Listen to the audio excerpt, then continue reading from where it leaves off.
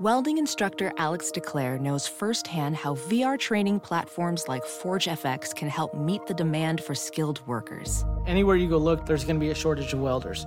VR training can help welding students learn the skills they need to begin and advance in their career. The beauty of virtual reality is it simulates that exact muscle memory that they need.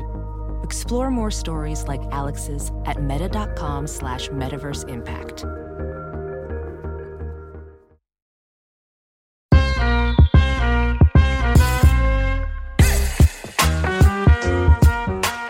Hello and welcome to Baseball Barbacast, the only baseball podcast in the world that still calls them the Tampa Bay Devil Rays. I refuse to change with the times.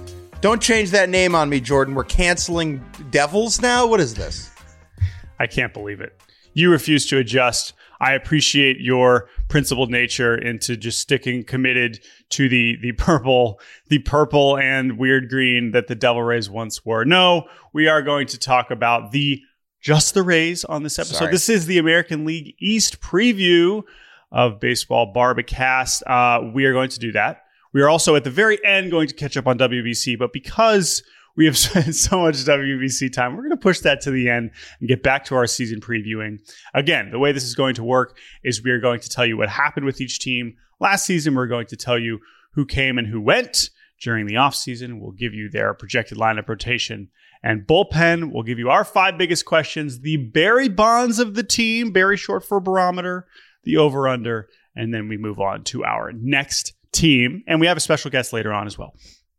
Before we get into our first team, let's take a bird's eye view, an Orioles eye view, a Blue Jays eye view at the entire American League East, a division that is generally considered to be the strongest in baseball. And my question for you, Jordan, is that still the case? Is the AL East still the undisputed King Kong of MLB? I think yes. I think what is so exciting about this season is while they cannot all win 90 games, I believe that is mathematically impossible. I could be wrong about that. But I do think that this year is unique in that all 5 teams do actually have winning aspirations, which is not something I do think you can say about certainly almost any other division generally ever. But because of the timing of the Orioles rebuild and the timing of the Blue Jays rebuild, we have not necessarily, and obviously the Red Sox are always trying, but we never really know what we're going to get. This does feel like a special season in terms of the goals of all 5 teams coming into it. We know that some of them are not going to turn out very well, but that is very, very special. I think you could put these teams in any order, and I wouldn't laugh at you, except for the Yankees last and the Red Sox first. I think other than that, you can squint and see a future in which all of these teams finish in any order, which is not something you can say about any of the other divisions in baseball. And we're going to start with the Orioles here in a second and not the Red Sox, and we'll explain why. I think you and I probably both agree that the Red Sox are the 5th team in this division. They are the best last place team in baseball by a mile, right? Like the crappiest team in the AL East is probably going to win at the lowest 75 games. Yeah. I mean, we just saw the Red Sox win 78 last year, and they felt like a disaster, but that was just the nature of the division even last year with the Orioles, having the season that they did. So yeah, I'm with you. Yeah, it is that simple. The worst team in this division would be way, way, way better than all the other worst teams. Because you have these very stable, reliable entities in Tampa, who is always within 85 to 93 wins because of what that organization has built. You have the Yankees, who are in that range, maybe a tick above it because of the payroll and what that organization has built. The Red Sox are always going to spend money more than a lot of the other teams in baseball. So those 3 teams are usually trying to win, right? And you can bank on them being above 74 wins. And now that the Blue Jays are in an upswing, big upswing, and the Orioles have just entered their upswing, like we said, it is 5 legitimate baseballing clubs. But we will begin in Baltimore with my beloved Baltimore Orioles, who are projected per Fangraphs for 77 wins this upcoming season, maybe a tick lower than some people who live and die with the black and orange would hope. Jordan, what happened in 2022 for the Baltimore Orioles? I mean, again, they only won 83 games, but it was the most. If the Red Sox were one of the worst 78-win teams we've ever seen, then the Orioles were one of the best 83-win teams we've seen. And it came out of nowhere, relatively, right? We knew that that eventually, with the arrival of Adley Rutschman, that the tides would turn and we would stop heading in a downward direction. But did we think that they could be above 500 last year? Do we think that they could look like a good team that could compete with any of these teams, at least for much of this season? No, I didn't expect that. Maybe you did. And that is what we got. We got a team that perhaps most miraculously had a really damn good pitching staff. That with a lot of the, it's not like they added a bunch of all-stars. It was just a bunch of the same names we were making fun of the year before. And then they pulled Felix Bautista out of nowhere. And suddenly you had a totally competent pitching staff. And that was really what drove this level of competency in a really shocking way. Of course, they did not end up making the postseason, but there was, for much of that season, it was like, oh my God, they have a chance here. And that alone was a huge victory for morale at the very least. This team was 7-14 in April and 14-16 in May. When Adley Rutschman was called up on, I believe the date is May 21st, that team was 16-25. Okay. And when Adley was called up, the narrative was almost just call up Adley and everything will be okay. And that is such a reductive, oversimplified way to look at baseball, right? Because one player cannot change the fortunes of a team. Except apparently in this situation when Adley Rutschman was called up and then from that point forward, they were a postseason team. Obviously, a lot of other things went right and went well alongside Adley, but it was just the symbolic turning point for last season and for the franchise as a whole. Now, how was their winter? Underwhelming. The ins, Adam Frazier, woohoo. James McCann, woohoo. Kyle Gibson, nice. Cole Irvin, all right. And Michael Givens is back, woo! That is legitimately Michael Givens is back. Legitimately exciting. Out the door, Jordan Lyles, Vibe King, Rougned Odor, Jesus Aguilar, and backup catcher Robinson Chirinos. And let's run through this team. Behind the plate is Adley Rutschman. First base will be Ryan Mountcastle. At second will be probably too much of Adam Frazier alongside Ramon Arias. Shortstop looks like it'll be Jorge Mateo, at least to start the year. Gunnar Henderson at third base. The outfield will be Cedric Mullins in center. It's Cedric Mullins! Austin Hayes in left. Anthony Santander, the bank is open and right. And the DH, I think, will be Kyle Stowers to begin the season. The rotation, Kyle Gibson, Cole Irvin, Kyle Bradish, what am I doing? Dean Kremer, and I think Grayson Rodriguez, at least that is what it says on Fangraphs right now. And the bullpen, which was unbelievable last season, Felix Bautista the Mountain, Cionel Perez, Michael Givens, and a whole host of others. Now, there are a lot of contenders for that last spot in the rotation. Tyler Wells is probably in there. John Means will get back. We'll talk about him in a second. Spencer Watkins was really good last year. Austin Voth or die. Drew Rom. There's just a lot of guys who could take that spot, and it's very up in the air. The starting lineup is also not exactly set in stone, considering how many top prospects they have at the upper levels, and we will get to all of that in a second. But Jordan, run me through the 5 questions for this team. Yeah, I mean, the first one's obvious. It's just like, was last season a true indication of a trend up towards legitimate contention, or did a few too hard hit balls caught, or is the pitching not nearly as good as we actually thought, and they will come crashing back to earth in some capacities, especially on the pitching side.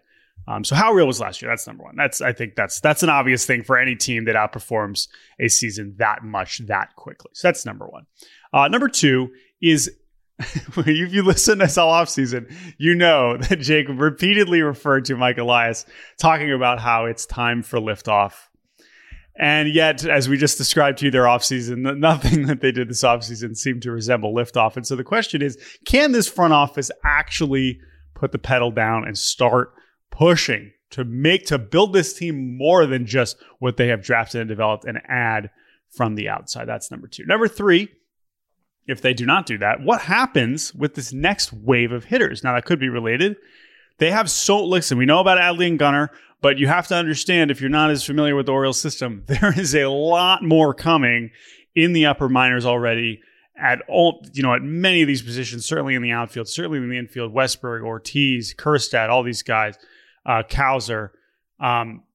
What are those guys going to arrive this year and show up the way Adley and Gunnar did? Or do the Orioles finally make a big trade using that surplus of hitters to finally get some legit pitchers? Number 4, John Means. Oh my God, a lot has changed since he last threw a baseball.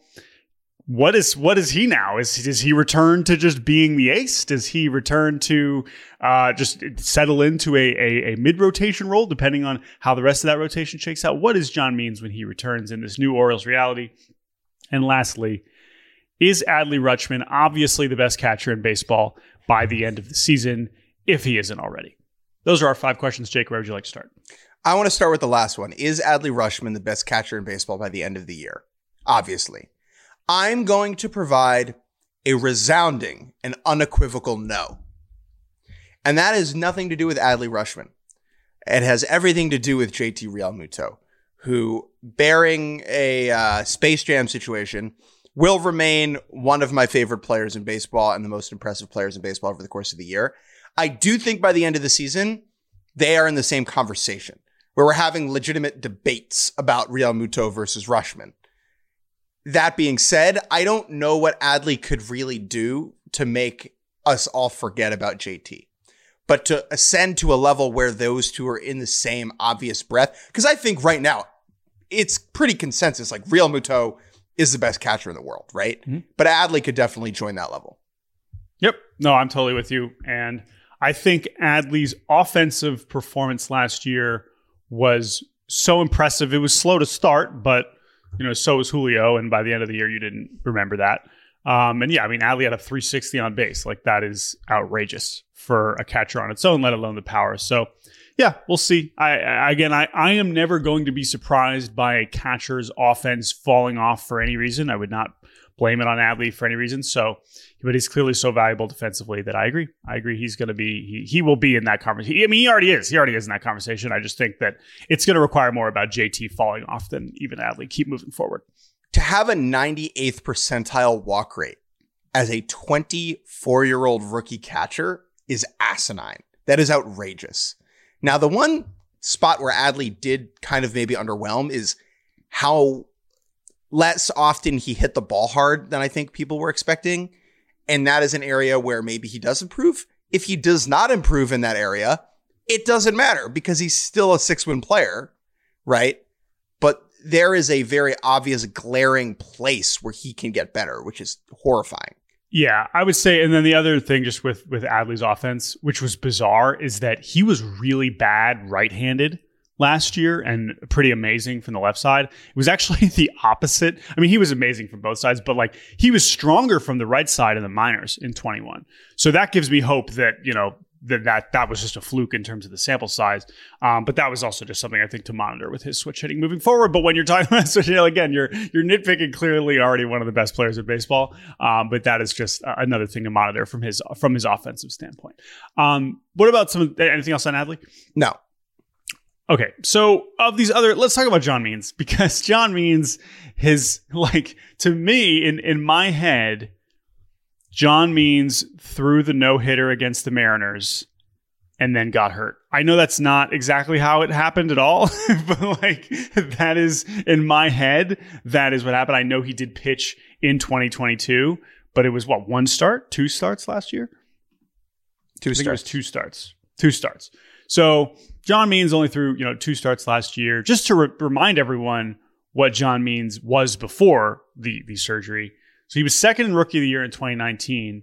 And what's amazing about him is if you don't watch John Means, if you've never watched John Means and you pull up his Baseball Reference page, respectfully, you'll be like, "What? I don't understand. Who cares about this guy?" Honestly, right? Like, you're looking at his stats and you're like, why are we caring so much about the guy with a 3.6 ERA, with a 7 or 8 K per nine, And I think the answer to that is that, one, he was on the worst team in the league, and that he stood out so much compared to the rest of the pitchers as far as just like being a good, reliable mid-rotation starter that would occasionally give you that amazing outing like his no-hitter, right? But also, it was that he was a developmental win, right? He was a guy that was never a top prospect at all and had with the organization, had become this reliable starting pitcher that you wanted to build around, that you wanted to have. And the surgery kind of delayed whether the question was whether he was going to stick around or not, right? Because before it was like, oh God, are they going to trade John Means? That was absolutely a question even in 2021. So where are you at as someone who of course loves this guy as you should, as to where he kind of fits into this organization? I think he's been underratedly important over the last year even. He was around a lot for a guy who is rehabbing more than I certainly expected. I saw him on the road with the team in New York a couple times after he got Tommy John. I think that he is, alongside Anthony Santander, they're the leaders in the clubhouse in a way, even though he wasn't there last season. And I think you talk about him being reliable. If you pencil him into this rotation, you have 3 relatively boring but reliable pitchers: Cole Irvin, Kyle Gibson, and John Means. That's great. They're like a worse version of the Twins rotation, right? No one is dropping your jaw, but everyone is going to give you like 5 solid every time out. And I think that is a very underrated trait. And especially for a team like this that has so much pitching depth, John Means doesn't need to come in and dominate, which is a good thing for him coming back from Tommy John surgery. I think he'll be back around the middle of the year, maybe a couple of months into the season. But I'm thinking about him in the context of he didn't get to experience the surprising joy last season in the same way, where if I had told you the 2022 Orioles are going to win 83 games, you would have been like, oh, well, John Means must have been great. And he didn't play at all except for those 2 starts. And so I'm excited for him to get to compete in front of a crowd that is roaring and giving a crap. Right. On a personal he certainly level. has not had that at really any point in his career. And so I totally agree with that. Okay, well, let's hit some of the other questions quickly. I mean, do you trust, like, I think underwhelming is honestly generous for, like, there is some people that understandably crushed this Orioles offseason from the standpoint of like, this is it. Like, you had so much to go right. You have so much to build around. You have this amazing foundation. Why don't you spend even a little bit more than what you did? What would you say to those people? Because I'm kind of in between that and I think where you are. But where are you at on that? Like, is it fair to just crush this as one of the worst off seasons in baseball? Yes, it is. Because, I mean, I don't know if I agree with that, but it is totally fair. I think that their hesitancy to spend has to do a lot with the ownership situation and the finances and the Angelos brothers fighting and the lawsuit and the Masson lawsuit with the Nationals. There are all these things up in the air that maybe prohibited them, or made it not prohibited. Nothing is prohibiting them from spending, but made it less likely and eager to spend. That being said, this team was ready to roll. If you put Carlos Rodon or one of the shortstops or Brandon Nimmo or any of these big free agent signings into this lineup or this rotation, and you're looking at a team that could really compete for a division title, and this team is not that. Like, this team, I don't think can win the division, right? They are a step behind the Yankees, a step behind the Rays, a step behind the Blue Jays still, even if everything breaks right. And because so much broke right last year, that's not going to happen again. Someone's going to get hurt. Someone who was good last year is going to underwhelm.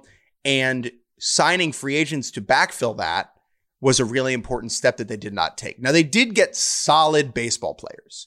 Mm-hmm. Gibson, Irvin, McCann, Frazier are all fine. McCann stinks, but they're all fine. It seemed like they were focusing on raising the floor, not raising the ceiling. And you can sort of understand that coming off a season like last year. But also disappointing when you seem to be ahead of schedule, I think is maybe the way to put it. That's why it was disappointing. So at the same time, it's hard to criticize a front office that got so much right quicker than anyone expected, right? Mm-hmm. What are you going to do? Tell Mike Elias that he's not doing a good job, right? Yeah. And I think it does require a bit of nuance in critiquing how the Orioles operate, because on one hand, they got back to contention and competitiveness a year or two before anybody expected. Mm-hmm. But on the other hand, now they could really do the damn thing. And Mike Elias said it was liftoff time, and there was no liftoff. Not even close, right? Yep. Adam Frazier's not getting the damn plane off the ground. Right. And so there is a general wariness in the industry about whether this front office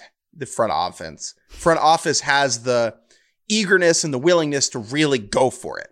And that also relates to the other question of, what are they going to do with this wave of hitting prospects that are coming up? Because there are only 9 positions on a baseball team. Will they package some of these guys for a legitimate front-end starter? My answer for this year is no.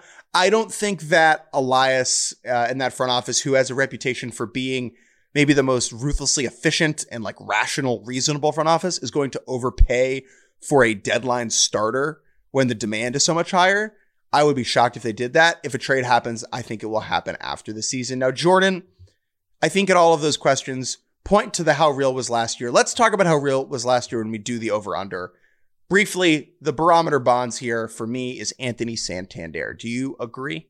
Yeah, no, I think that is a good one. I think that, we just watched him have this amazing run with Team Venezuela and the WBC, but, treating him like he was a total nobody, if you were just tuning in, like, oh, who's this Orioles guy, showing out for Venezuela. I mean, he was fantastic last season. 33 homers. He was played 152 games. The defense is not particularly amazing and right, but this is still one of the more productive switch hitters in baseball. And that is a really amazing reality for someone who he was a Rule 5 pick, right? I believe he was a Rule 5 pick from Cleveland way back in 2017. Man, he's got to quietly be one of the longest tenured Orioles at this point, which is kind of wild. But yeah, he's a really, really important and productive player. But again, you look at 2021, his OPS plus was 94. I don't know. That's also how real he is. I do believe in him, but that's another one where you could see offensive regression, and now the whole offense just does not look as intimidating as it would be if I'm penciling in another 33 home runs, an 89 RBI from Santander. So I like him a lot, but I still think his offensive performance since he's been a consistent big leaguer has fluctuated enough to where I'm not 100% sold, but that's why I think he's a good candidate for our Barry bonds, our barometer bonds. Also, I think if this team underwhelms, he's the one who gets traded away for prospects too. So it could be kind of a Mancini situation. If they are on like a 73 win pace, you could totally see Santander hitting a home run in the postseason for the Dodgers. That's not out of the realm of possibility. The over-under in Vegas is 76.5. Jordan Schusterman, where do you sit? Oh, man. So the thing is we're kind of, as you'll see as we move forward here, unless you think the Red Sox are going to be terrible, we're basically saying if you're taking over, you're probably saying that you're having a similar year as last year where the worst team is at 78 wins, which is rare. That's just not a common thing that you have in baseball. At the same time, I'll still take the over here.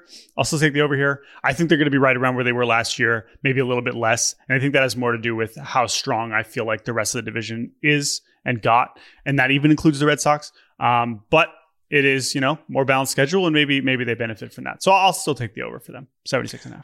All right, let's move on to the Red Sox. I will take the over as well. Let's move on to the Red Sox, who are projected for 83 wins from Fangraphs, which is nuts to me. What happened last year? Like you said, they were the worst 78 win team ever. A lot of injuries. Chris Sale punched a TV. Xander Bogaerts left. That's it. Ins and outs. Justin Turner. Oh, let's just back up. A lot of movement this offseason. Weird offseason for the Red Sox. This is one of the busier off seasons that we had across the entire league for sure. So yeah, who's in and who's out? Justin Turner is in. Masataka Yoshida is in, big money signing from Japan to play outfield. Adam Duvall leaves Atlanta. Dear God. He is in with the Red Sox, as is Jorge Alfaro, Adalberto Mondesi acquired in a trade. And then on the pitching side, Corey Kluber, Kenley Jansen, Chris Martin, and Jewish member of the tribe, friend of the show, Richard Blyer, out. Xander Bogaerts, Rich Hill, Michael Wacha, JD Martinez, Nathan Eovaldi, Tommy Pham, Matt Strom, Eric Hosmer, and Christian Vasquez. A lot of turnover for this team. And that means that their starting lineup looks a whole lot different than it did last year. Behind the dish is going to be a Reese McGuire, Jorge Alfaro, former top prospect tandem.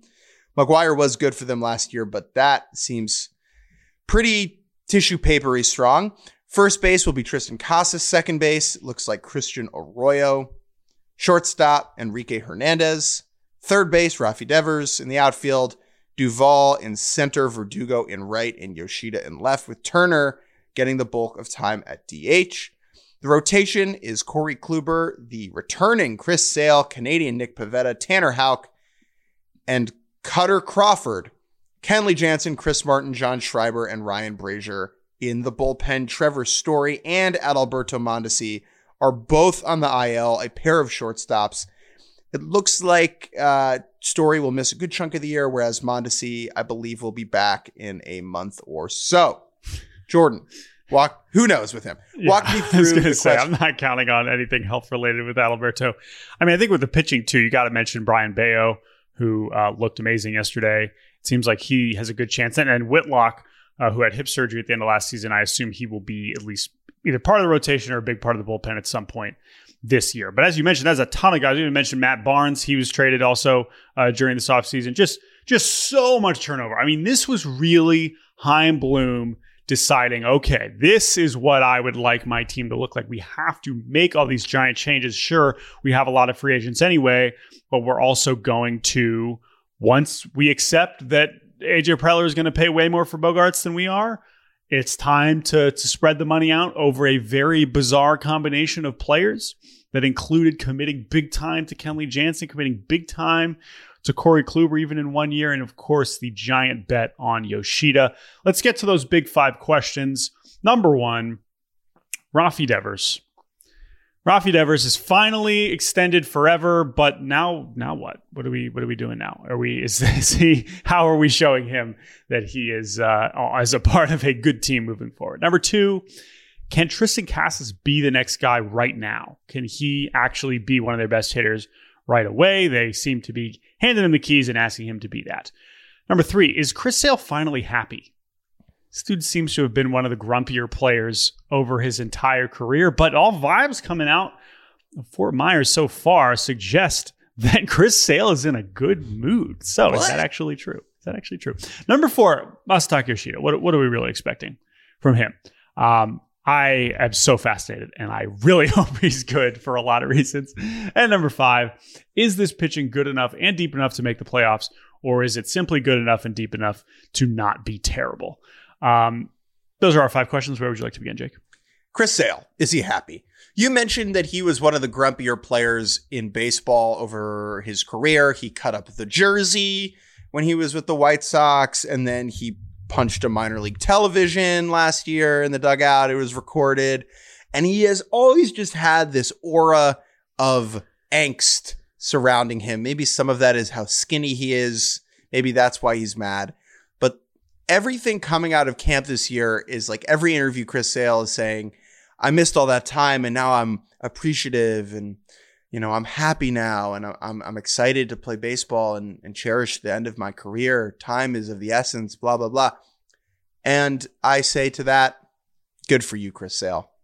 You seem like you went to the Aaron Rodgers darkness cave and came out the other end with a new lease on life. Will that translate to you being good on the mound? I don't think so, but I certainly hope so for your sake. Jordan, I just don't, like, he has not been a real force in our lives on the mound for some time, right? Well, I mean, so he's only made 11 starts over the last 2 years. So that is, in that sense, yes, he did not pitch in 2020 and he was not good in 2019, despite still striking. I mean, he is never not striking dudes out, right? You're I only right. had 2 starts last year, but even in 2019, we had a 4.4. He struck out 218 guys. And so from my standpoint, I think he will be good. I think if he is on the mound, I think he is good. Like, this is not full Strasburg, it's not even close to that. And sure, he has only made 11 starts over the last few years, and he has had some self-inflicted issues, whether it has to do with not getting vaccinated, whether it has to do with punching televisions, whether it had, has I'm sure given himself some of his own challenges. But I don't know. I mean, he's looked pretty damn good in spring. He's looked like Chris Sale. Maybe he's not throwing as hard as before, but I don't want to forget how ridiculous he was. I know we're pretty far removed from that, and that is true. His last All-Star season was 2018. But I'm cautiously optimistic here. I don't know if it's enough for me to pick the Red Sox to finish above 4th, but I don't think Chris Sale is going to be the issue. Now, yeah, of course, he could get hurt just as easily. I'm not penciling in 200 innings, but I think if he's on the mound, he's going to be pretty good. He's 34 now, and I know pitchers are good old nowadays. That's the new hot trend.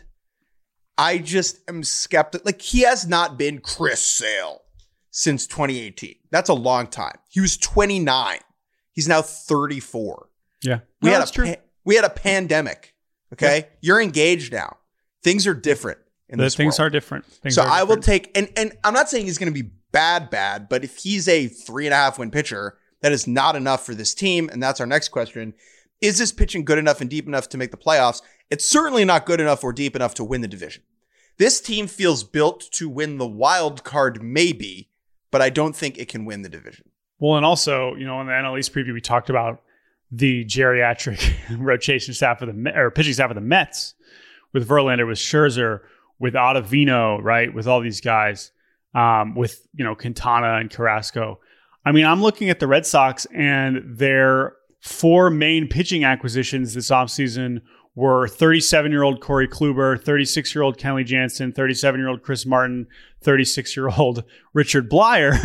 And I'm thinking, wow, okay, that's pretty similar. And these guys aren't nearly as good as the ones on the Mets. And so, of course, we're not comparing. No one's expecting the Red Sox to be as good as the Mets. At the same time, the risk is even greater here, because if these things blow up, we're in a really, really bad place, particularly in the bullpen. And I love the Chris Martin signing. I thought he was one of the more underrated relievers on the market, whereas Jansen may have been one of the most overrated relievers on the market. Kluber, I don't know what the hell to make of him, really. He fascinates me, but I think he can be a workhorse. I just not expecting an ace by any stretch. So it's going to have way more to do with those younger guys, with the Houck, with the Crawford, Whitlock, Brian Bayo. Those are the guys that are going to be more important. But I do think that if the older guys are getting injured, we're just going to be pressing so much on those younger pitchers, it could just get kind of messy pretty quickly. And I think that's related to Yoshida. There is so much volatility in the offseason. Justin Turner is in his late 30s. Adam Duvall spends so much time on the IL in recent years. Jorge Alfaro could totally suck, right? I know he was the MVP of the Dominican Winter League, but he could totally suck. All those pitchers you mentioned are very old. Adalberto Mondesi is always on the IL, right? They maybe got better, and the ceiling for a lot of those guys is good, but the difference between success and failure with that group of players is a canyon. And so you could pencil in a season where they could really stink. And Yoshida, to me, kind of symbolizes that big question mark. He got a lot more money than I think a lot of teams and players and people around the game expected. The Red Sox paid him like a first division starting outfielder. Jordan, do you have skepticism or do you have faith in this player? I am confident. I think he's going to be really good. I don't know. The problem is because he's the kind of the face of the offseason in a lot of ways, anything less than, a 120 OPS plus, I think is going to be considered a massive disappointment. And he will be the one that's looked at as the problem when there are so many other problems on this roster that I think that's unfair. I think he's going to be pretty legit. I'll take the under on some of the power projections, but I do think that the on-base skill is going to translate. And I think he's going to be a really fun player. I do believe that. It's important to remember, this is a player who had 80 walks and 41 strikeouts last year. Again, I understand it's not the big leagues. That is a wild ratio at any level, right? And so you feel pretty good about the floor with Yoshida. Tristan Cassis is the other player where there's a lot of volatility. He came up last year and had a very bizarre batting line. I think he hit under 200, but he did an OPS plus over 100 in a very small sample size. Very active offseason for a player with such a small run in the big leagues. Questions about a trade to the Marlins, conversations about an extension. Can Cassis become that next guy? I think I'm in. I think this guy can really hit. I think he's pretty smart. I like the way he thinks about hitting. I think that Cassis can become a legitimate, maybe not an all-star, but like in that Rhys Hoskins, Trey Mancini level of production over at first base. Yeah, I think the question with him is, do they actually roll with him, or are they going to platoon him with Dahlbeck? Because that, like, are they trusting him to just get everyday at bats, or are they going to shield him at least a little bit? That could tell us a little bit about how much they really trust him and where he's batting in the order. You know, that is also this batting order could look a lot of different ways. And so I think that's another big part with him. But I agree, Cassis is fascinating. But let's talk about our barometer bonds. I'm going with Kike Hernandez here. This is a guy who we saw have one of the greatest postseason runs we'd ever seen. And then last year, because of a variety of injuries that he was clearly playing through, was just downright terrible. He sucked. He had a 75 OPS plus. He only hit 6 home runs. His defense was still, pretty good in center field, but certainly not game changing. He played, of course, some infield after some injuries as well. Now he's suddenly penciled in at shortstop. And so because of all that, because of his offensive, volatility, because of the fact that he's suddenly playing shortstop, because of the fact that we've just seen so many different versions of him, he has to be the answer here. And also just from a vibe and clubhouse standpoint, I mean, he's really the guy. Even more than Devers, even more than any of these other guys. It's really Kike is now one of the faces of these teams. And if he can't get back to even league average with good defense at short, which he hasn't played consistently for a long time, then they're going to be in trouble. Over under 78.5 wins, Jordan. I am going to still take the slight under here. I think it's going to be pretty similar. Like I think they'll finish a little bit behind Baltimore. I think it'll be pretty similar to last season. I would take 75. I think this team is going to suck. I will take the under on 72.5. Wow. Okay. Going out of your way to really say how much they suck. All right. Well, that's interesting. All right. We're going to take a quick break. And when we return, it is time to talk about the Tampa Bay not Devil Rays. Negro Leagues Baseball Museum President Bob Kendrick hosts the SiriusXM original podcast, Black Diamonds. The Negro Leagues didn't care what color you were, and they didn't care what gender you were. Can you play? Hear stories of the leagues and legends that shaped sport, culture, and society. That's why the museum is so important. It's like, we are never going to forget you. Episodes of the award-winning Black Diamonds are now available wherever you get your podcasts. We're not talking about balls and strikes. We're talking about your life.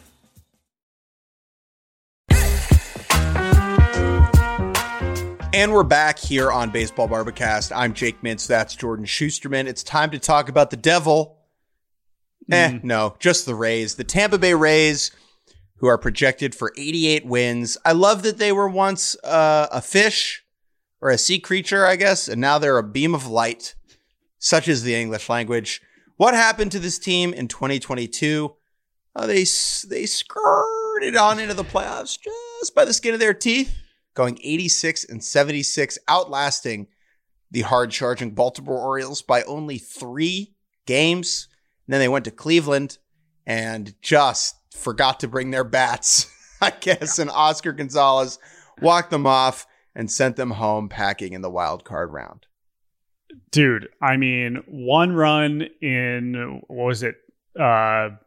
24 innings. I mean, it was one of the more pitiful offensive performances we've seen in wild card series history. No, much more than that. It was bad. It was an ugly look for the Rays offense, but they still won 86 games. They have had 5 consecutive winning seasons. Of course, one of only 5 teams with that many consecutive winning seasons. And that is kind of where we're at with the Rays. We know no matter who comes in, who comes out, whatever randos they got in the lineup and in the bullpen, you know they're going to be pretty good. But who changed this offseason? Who are the guys that came in? Who are the guys that left since this season ended, since Oscar Gonzalez sent them home? This is a team with so many baseball players in the organization. It feels like they have 87 players on their 26-man roster at any given time. And what that means is there were a lot more outs than there were ins. Corey Kluber, David Peralta, Kevin Kiermaier gone after a long stint. Ryan Yarbrough the same. Mike Zunino gone. G-Man Choi gone. Brooks Raley gone. And the only big in is Zach Eflin, who the team gave the largest contract in franchise history to, which is really bizarre and remarkable. Largest free agent contract. Largest free agent contract. Mm-hmm. The starting lineup, who knows? All these guys will probably have different positions and different names and play different sports by the end of the season, but we'll do our best. Behind the dish, it'll be a platoon of Christian Betancourt and Francisco Mejia.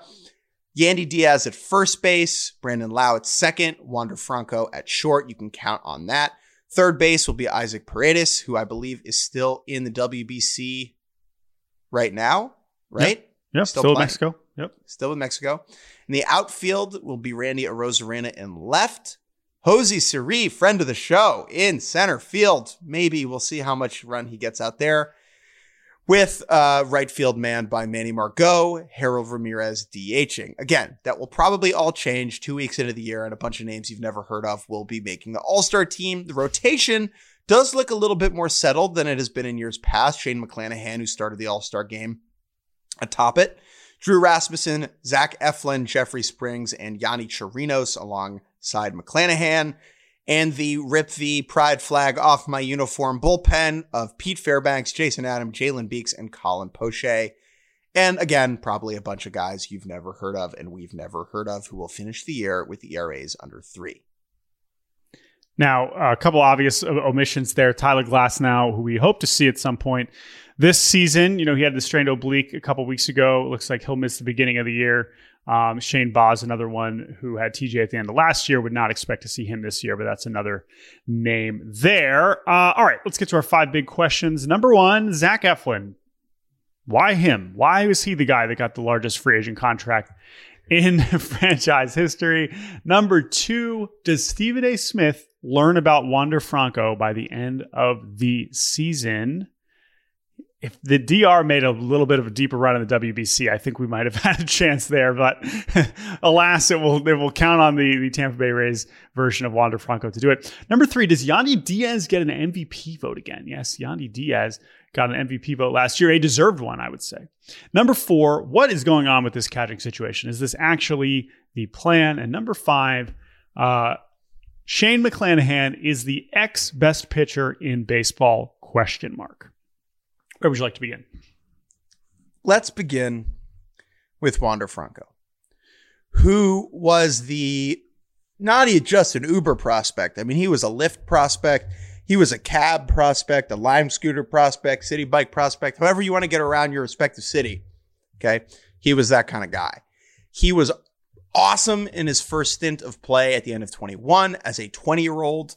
Okay. He got a lot of injuries last year, only played in 83 games, what was predictably good.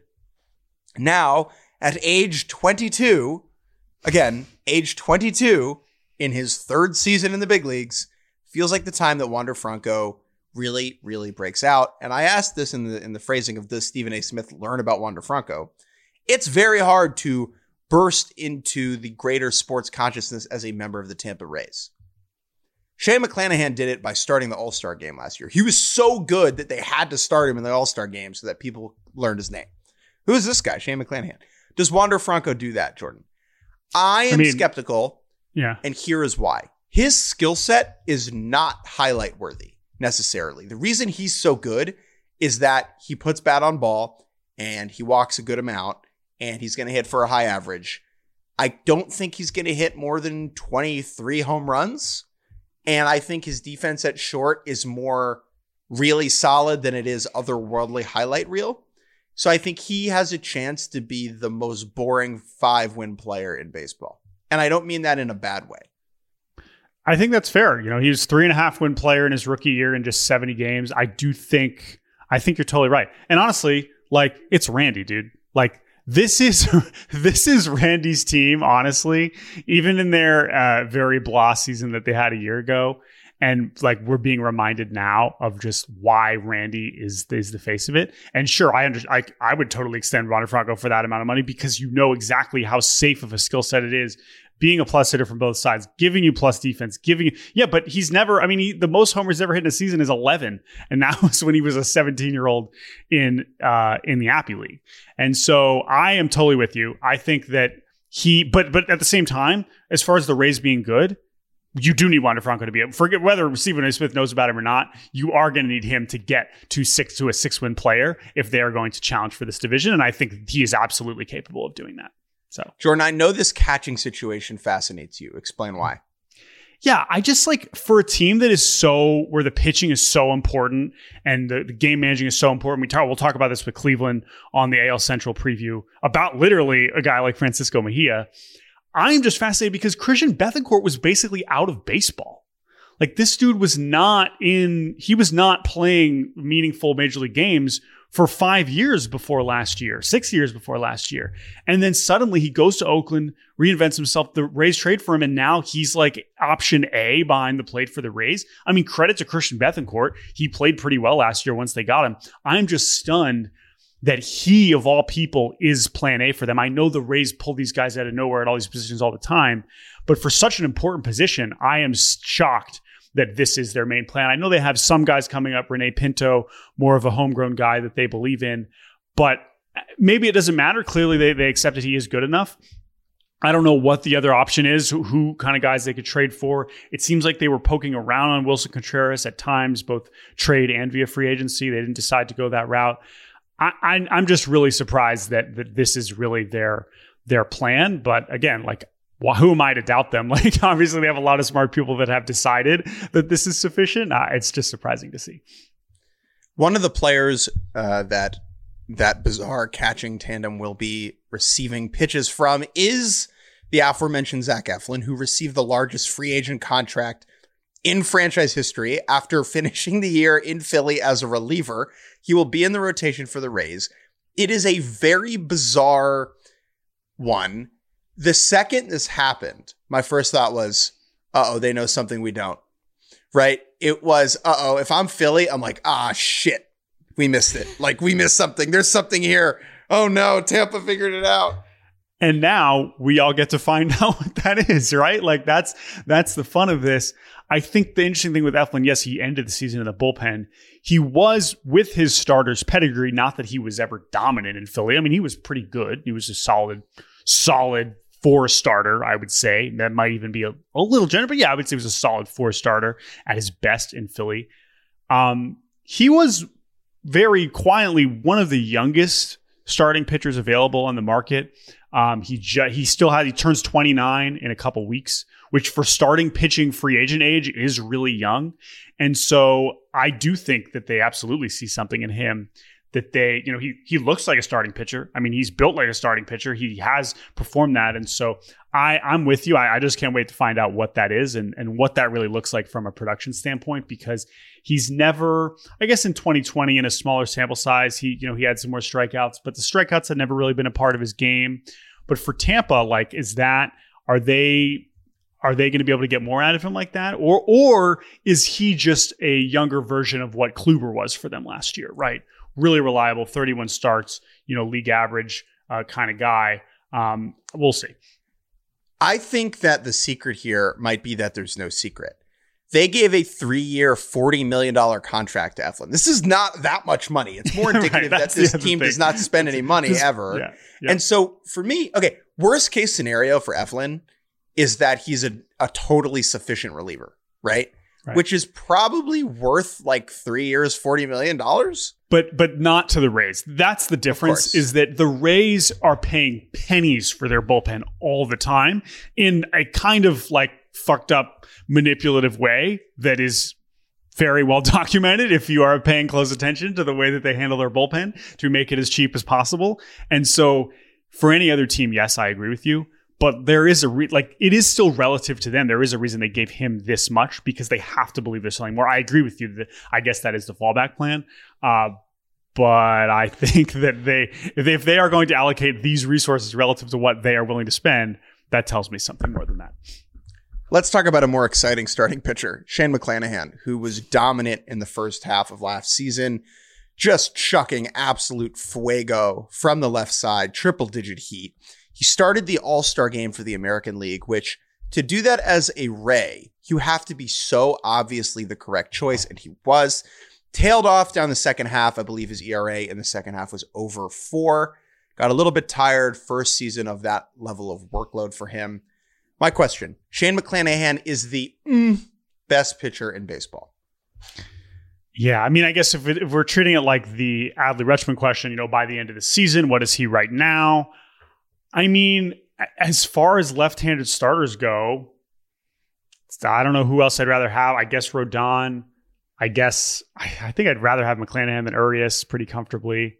So yeah, it's a really short list. He's a top 15, I think, easily at this stage. And I think it is a matter of, can you get into that top 10, top 8 kind of situation? It's just a matter of durability. That's always been the case with him. There was that terrifying game, I believe it was at the end of August last year, where he was warming up and he there was the footage of him shaking his head and being like, nah, it ain't happening today. Everyone lost their mind. It was up, down goes Shane McClanahan. Is this going to be a second TJ for him? And then he was back 2 weeks later and he wasn't great down the stretch, only going 4 or 5 innings, but clearly it wasn't anything too serious, which is encouraging. But that does still spook me a little bit. I think, yeah, if he's fully operational, he's absolutely that good. But we still need to see him hold up for even 150 innings again to really, really buy in, I think. Yandy Diaz got an MVP vote last year, going from a memed out, ripped infielder who couldn't get the ball in the air to a less memeable, less punchlineable, legitimately good big league hitter who couldn't get the ball in the air. He had a 143 OPS plus with only 9 home runs, which is very hard to do. Yeah, he had, a lot of this is that number is driven a lot by the OBP and by the fact that OBP was down across the league so much last year. But yeah, if you have a 400 on base percentage in the year 2022, you are doing something right. And he was so important for them with Wander going down last year. And just an awesome player, a unique player. We talk about guys there's just not that many players like him in the same way that we talk about with Arise and some of the other, like Quan, right? This is a very unique offensive skill set that I do think translates. He's always gotten on base at a crazy high clip. He's got a 372 on base percentage for his career, which is nuts. But hard to imagine it being much better than what he did last year. And that was so important for them. And now he's 31. If he can repeat that, I think they're going to be in great shape. But I'm a little skeptical as much as I love him.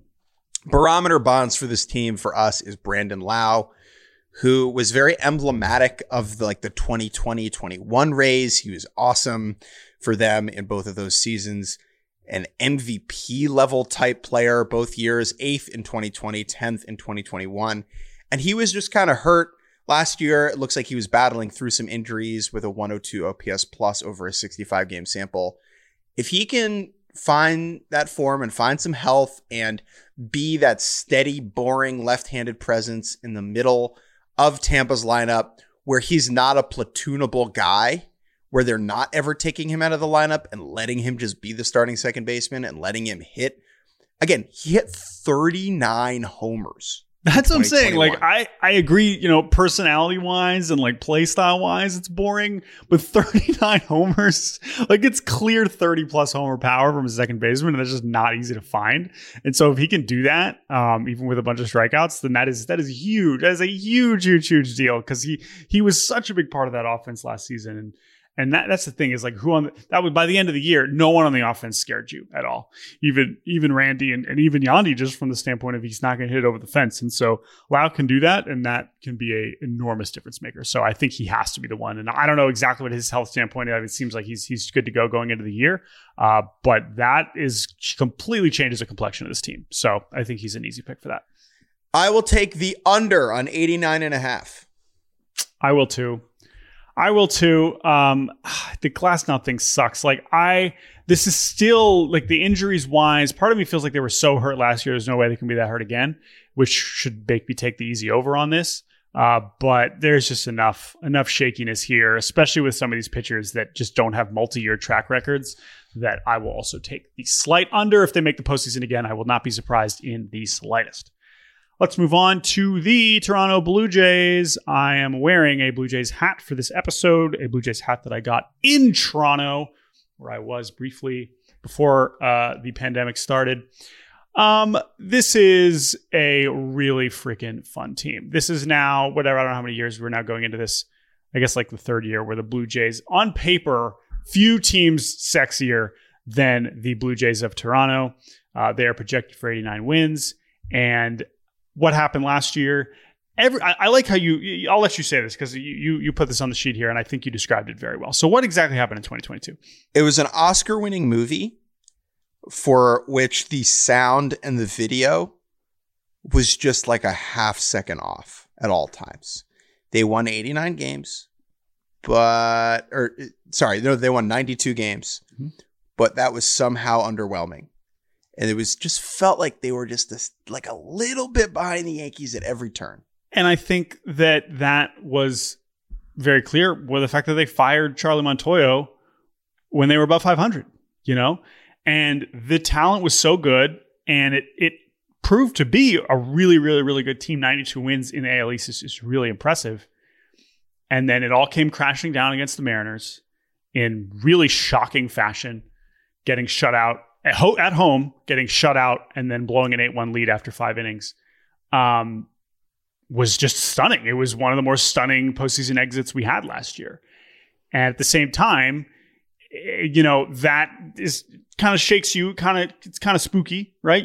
They stick with John Schneider. He's the manager now.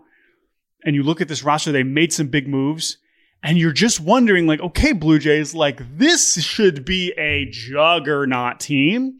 And it very well might be this year. But that kind of performance and not capitalizing when it was right there in front of you in August last year, when the Yankees are a disaster, and yet that's the 1 month that you are under 500 too. It's those kind of things with the Blue Jays. It's like, come on, let's figure it out. It's all there. All the pieces are there to clearly win 100 games, and it's just a little bit off. But still a ton of reasons to be excited about this team coming into the year. In the offseason, they add Dalton Varsho in a massive trade with Arizona. They signed Brandon Belt, Kevin Kiermaier, veteran left-handed bats. They haven't had a left-handed hitter in years. They have not had a single left-handed hitter taken at bat for them since, I think, 2019. Chris Bassett comes in, big free agent signing in the rotation. They add Eric Swanson in a trade for Teoscar Hernandez, probably their biggest exit over the offseason. Teoscar Hernandez, Lourdes Gurriel, big parts of their outfield. Gabriel Moreno, they decide that is the catcher they're going to trade. Ross Stripling, no longer part of this rotation. And then JBJ, Raimel Tapia in the outfield. So a lot of activity. Blue Jays were a part of a lot of offseason discussion. They were going after all kinds of guys once again. And they landed some, didn't land some others. They now enter a season with a really, really, really sexy looking roster. Behind the plate, it is going to be a combination of Alejandro Kirk and Danny Jansen. First base will be the man himself, Vladimir Guerrero Jr. Second base, Whit Merrifield. Remember, he's on this team now. Third base, Matt Chapman. Shortstop, Bo Bichette. Those guys are sweet. It seems like George Springer going to be sliding over to right instead of center. Center field will be Mr. Kevin Kiermaier coming over in the offseason. Left field, Dalton Varsho. Also the addition, DH, will be Brandon Belt is on the Blue Jays. Wow, that is weird. The rotation, Alek Manoah, Kevin Gausman, Jose Barrios, Chris Bassett is the fourth, looking good. Yusei Kikuchi still maddeningly so in the 5 spot. Has looked good in the spring.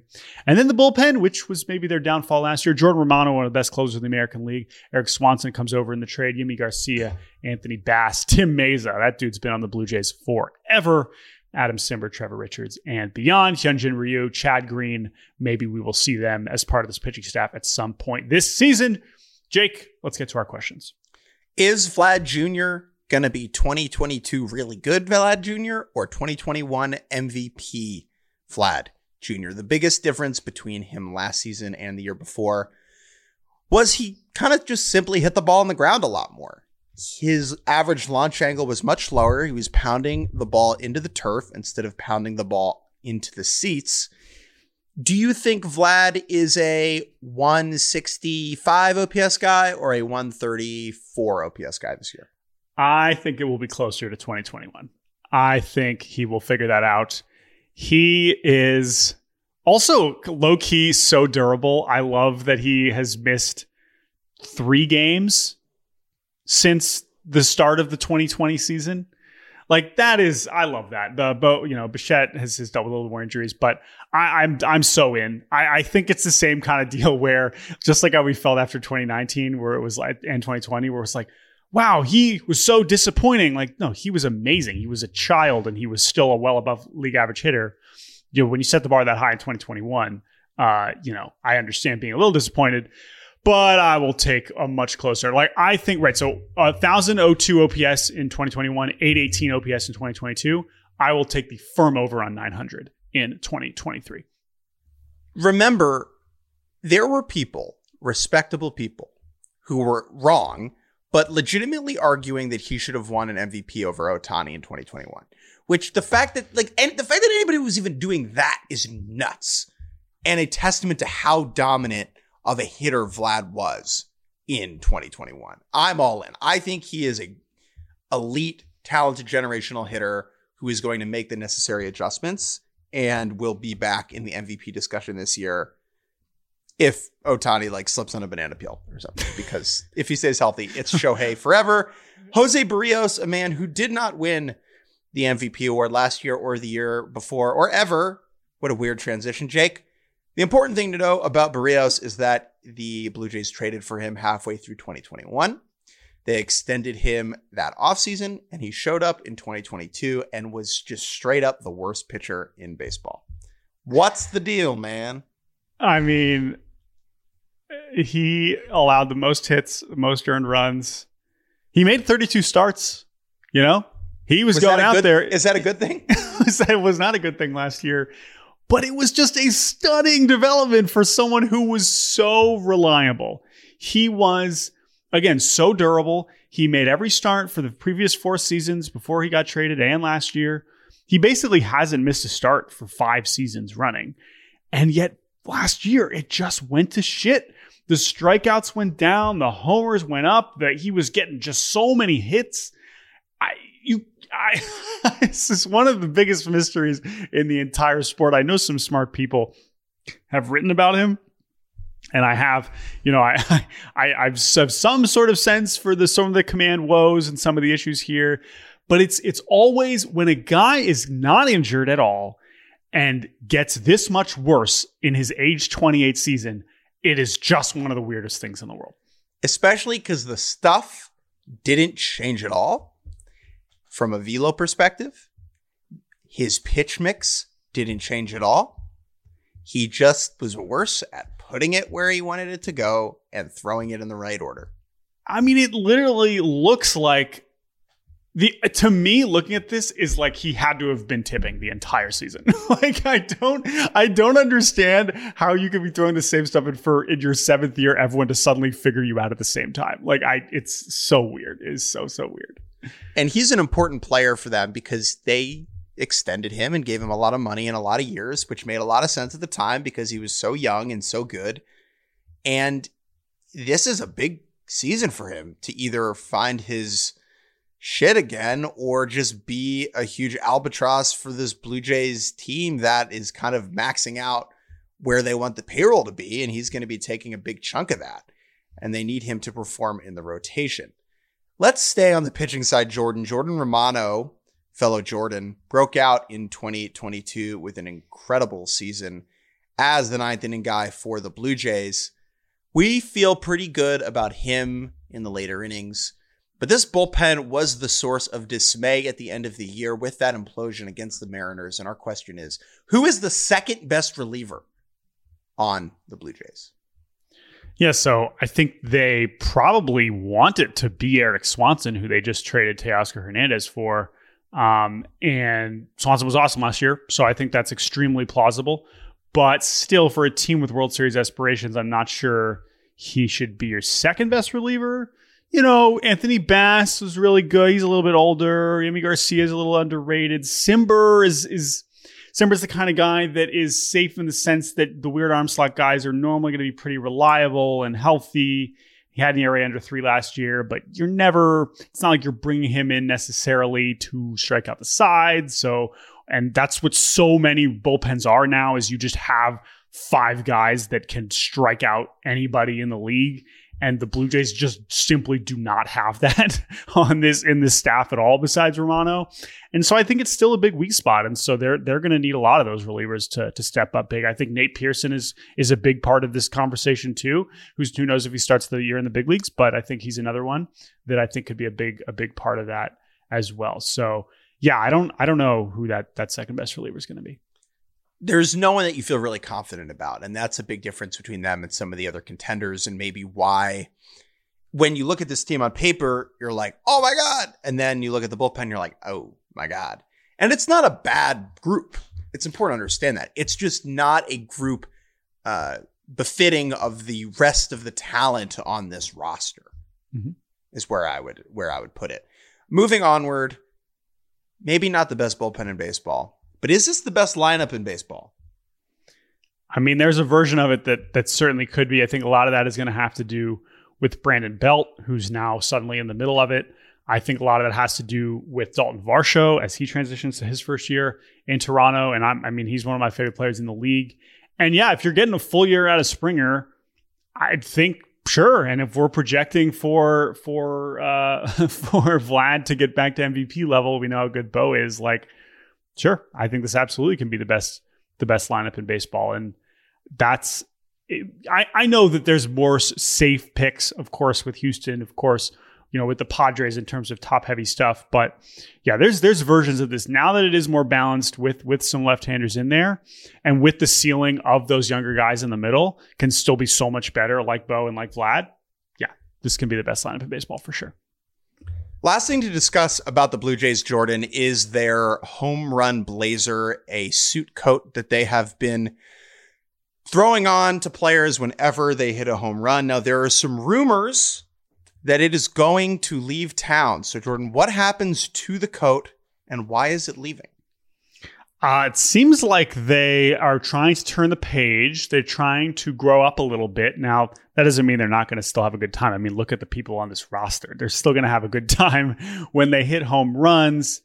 I will say, part of me also feels like Teoscar Hernandez was such a big part of this, and he's no longer on the team. I don't know if that has anything to do with it either. I think they'll keep it within reach. I think there's a chance it popped. There's no way they threw it out. Like, it still exists somewhere in their stadium, but I don't know. It seems like maybe they'll come up with something else. This is a quote from manager John Schneider, who seems to maybe be throwing a little bit of water on the fun parade. Quote, "Home runs are great, and I think you celebrate those." Whoa, hot take, John.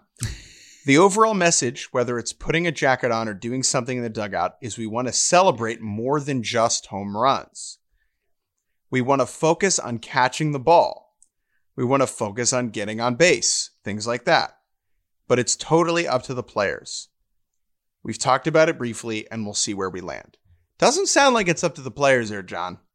I was going to say, it seems like they need a jacket for a reliever that gives them a scoreless inning.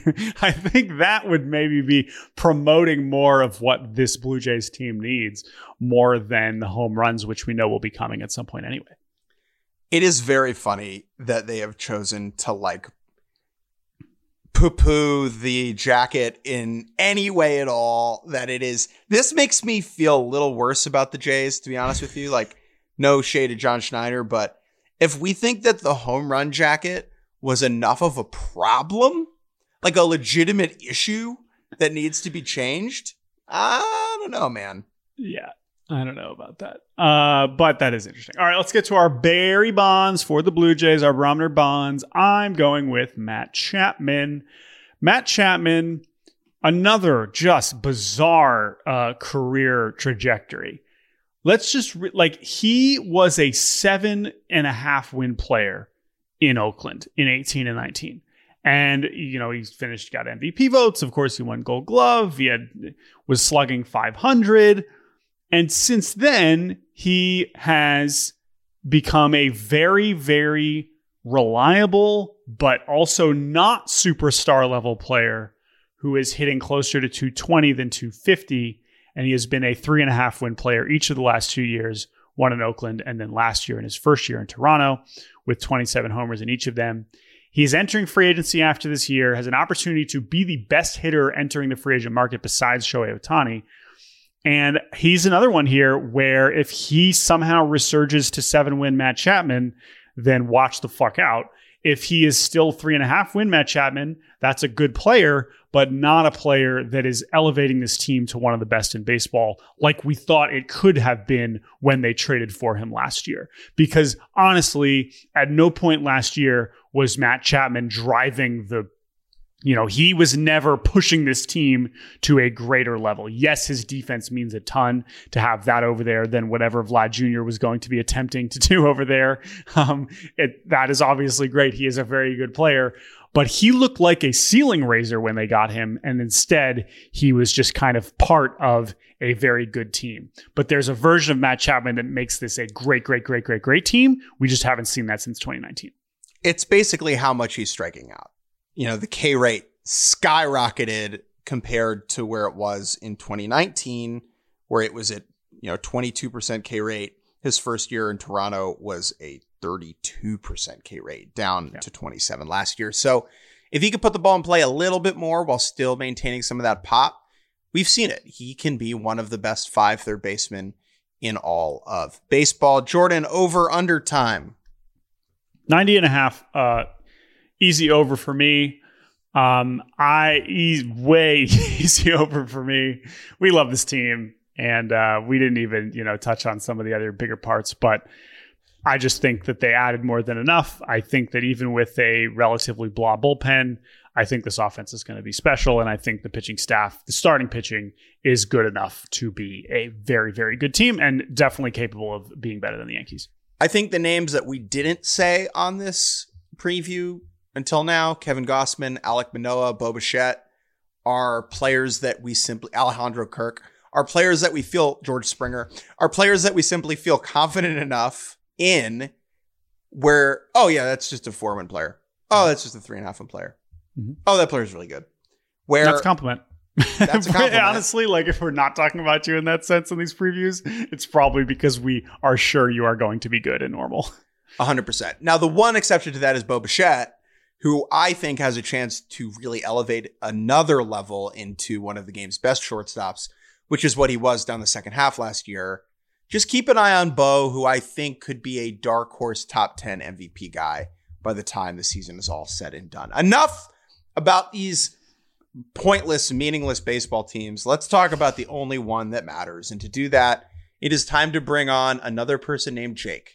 Yes, it is time to bring in Jake Storiale of John Boy Media. And before our conversation with him, we just wanted to mention that when we recorded this with him last week, it was just before it was announced that they will be having Aaron Boone on their Yankees podcast, Talkin Yanks, every week throughout the course of the season. I am fascinated to see how that goes, but just wanted to mention that we did not know that before we had our conversation with him. We would have mentioned it. So just wanted to flag that. But until then, we're going to take a quick break and then enjoy our conversation with Talkin Jake about the Talkin Yanks.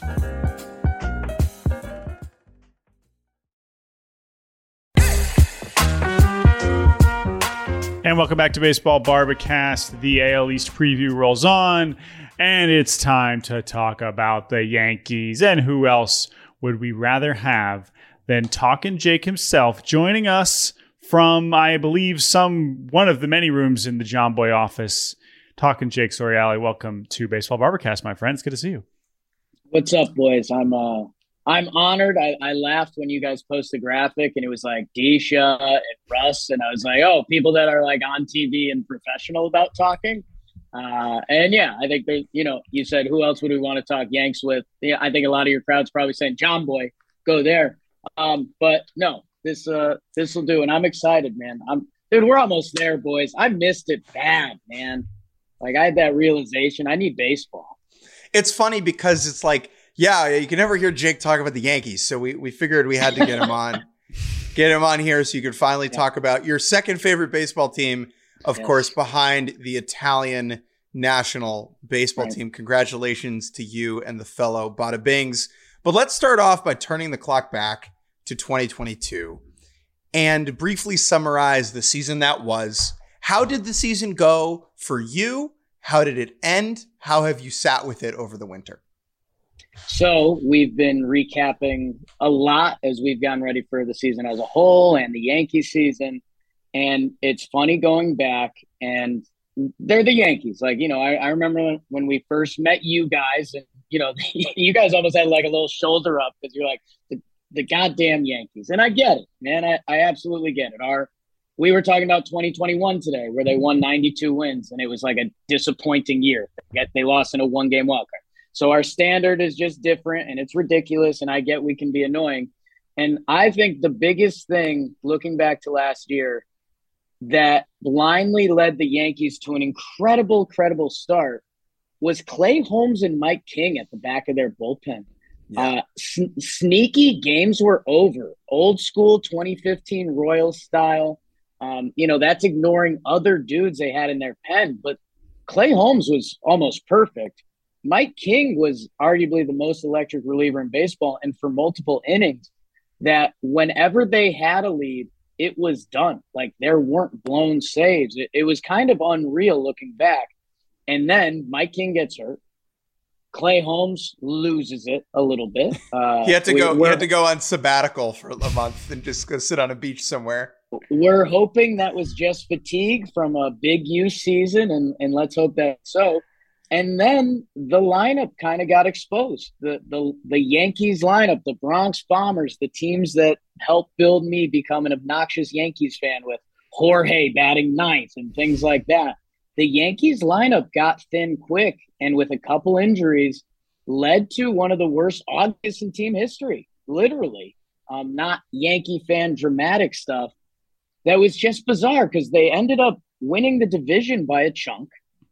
And a 99-win season, which is incredible, and you get to the ALCS, you come back against a tough Cleveland team who earned my respect in a big way last year, but then you get rolled on by Houston, who was the team you knew were going to be there all year. And sure, were DJ and Benny huge injuries because of their style of play and what they do for the lineup? Absolutely, but they weren't the difference.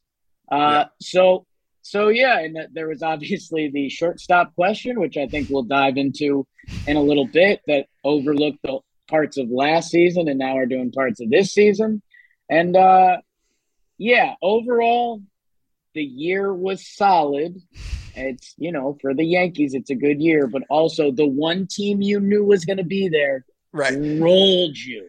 It wasn't like, oh, it's the Rangers. What? No. Right? Like, you knew it was going to be the Astros the whole time. Okay, so now we look ahead. We are still looking at a roster that is pretty similar. We'll get to the new. So Jake, let's Jake Mintz. Oh God, two Jakes on a podcast. Jake Mintz, please give us the quick recap of their winter. Who's new? Who's gone? And so on. Carlos Rodon, friend of the show, he comes in with the big old mustache. Yes. He's already a little hurt, but that's fine. We'll figure that out as we get there. Tommy Kahnle and his enormously thick thighs and Eagles fandom is back as well. Andrew Benintendi, who I have just totally forgotten about, to be honest with you, is on the White Sox. He's gone. Tyon is in Chicago. Chad Green is in Toronto, and Matt Carpenter is in San Diego. But the two important retentions, obviously, are Anthony Rizzo and Aaron Judge. I will say, being at that press conference was the first time I felt the draw of, the pinstripes of the Yankee-dom. I was like, maybe this is important.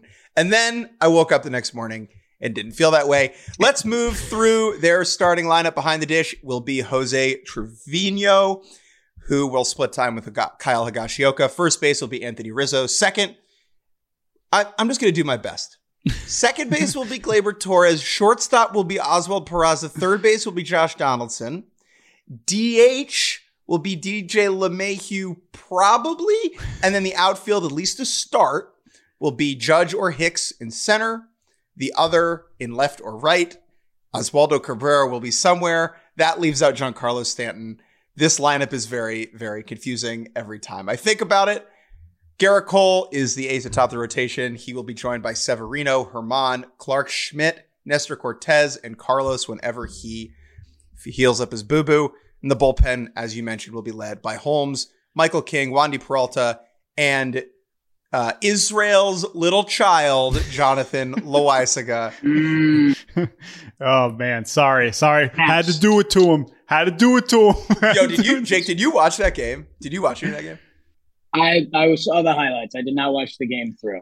So it was incredible because like every guy in Nicaragua was throwing like 87 and like Israel couldn't touch them. And then it was like, here's the only elite pitcher in the entire nation. And boom, done.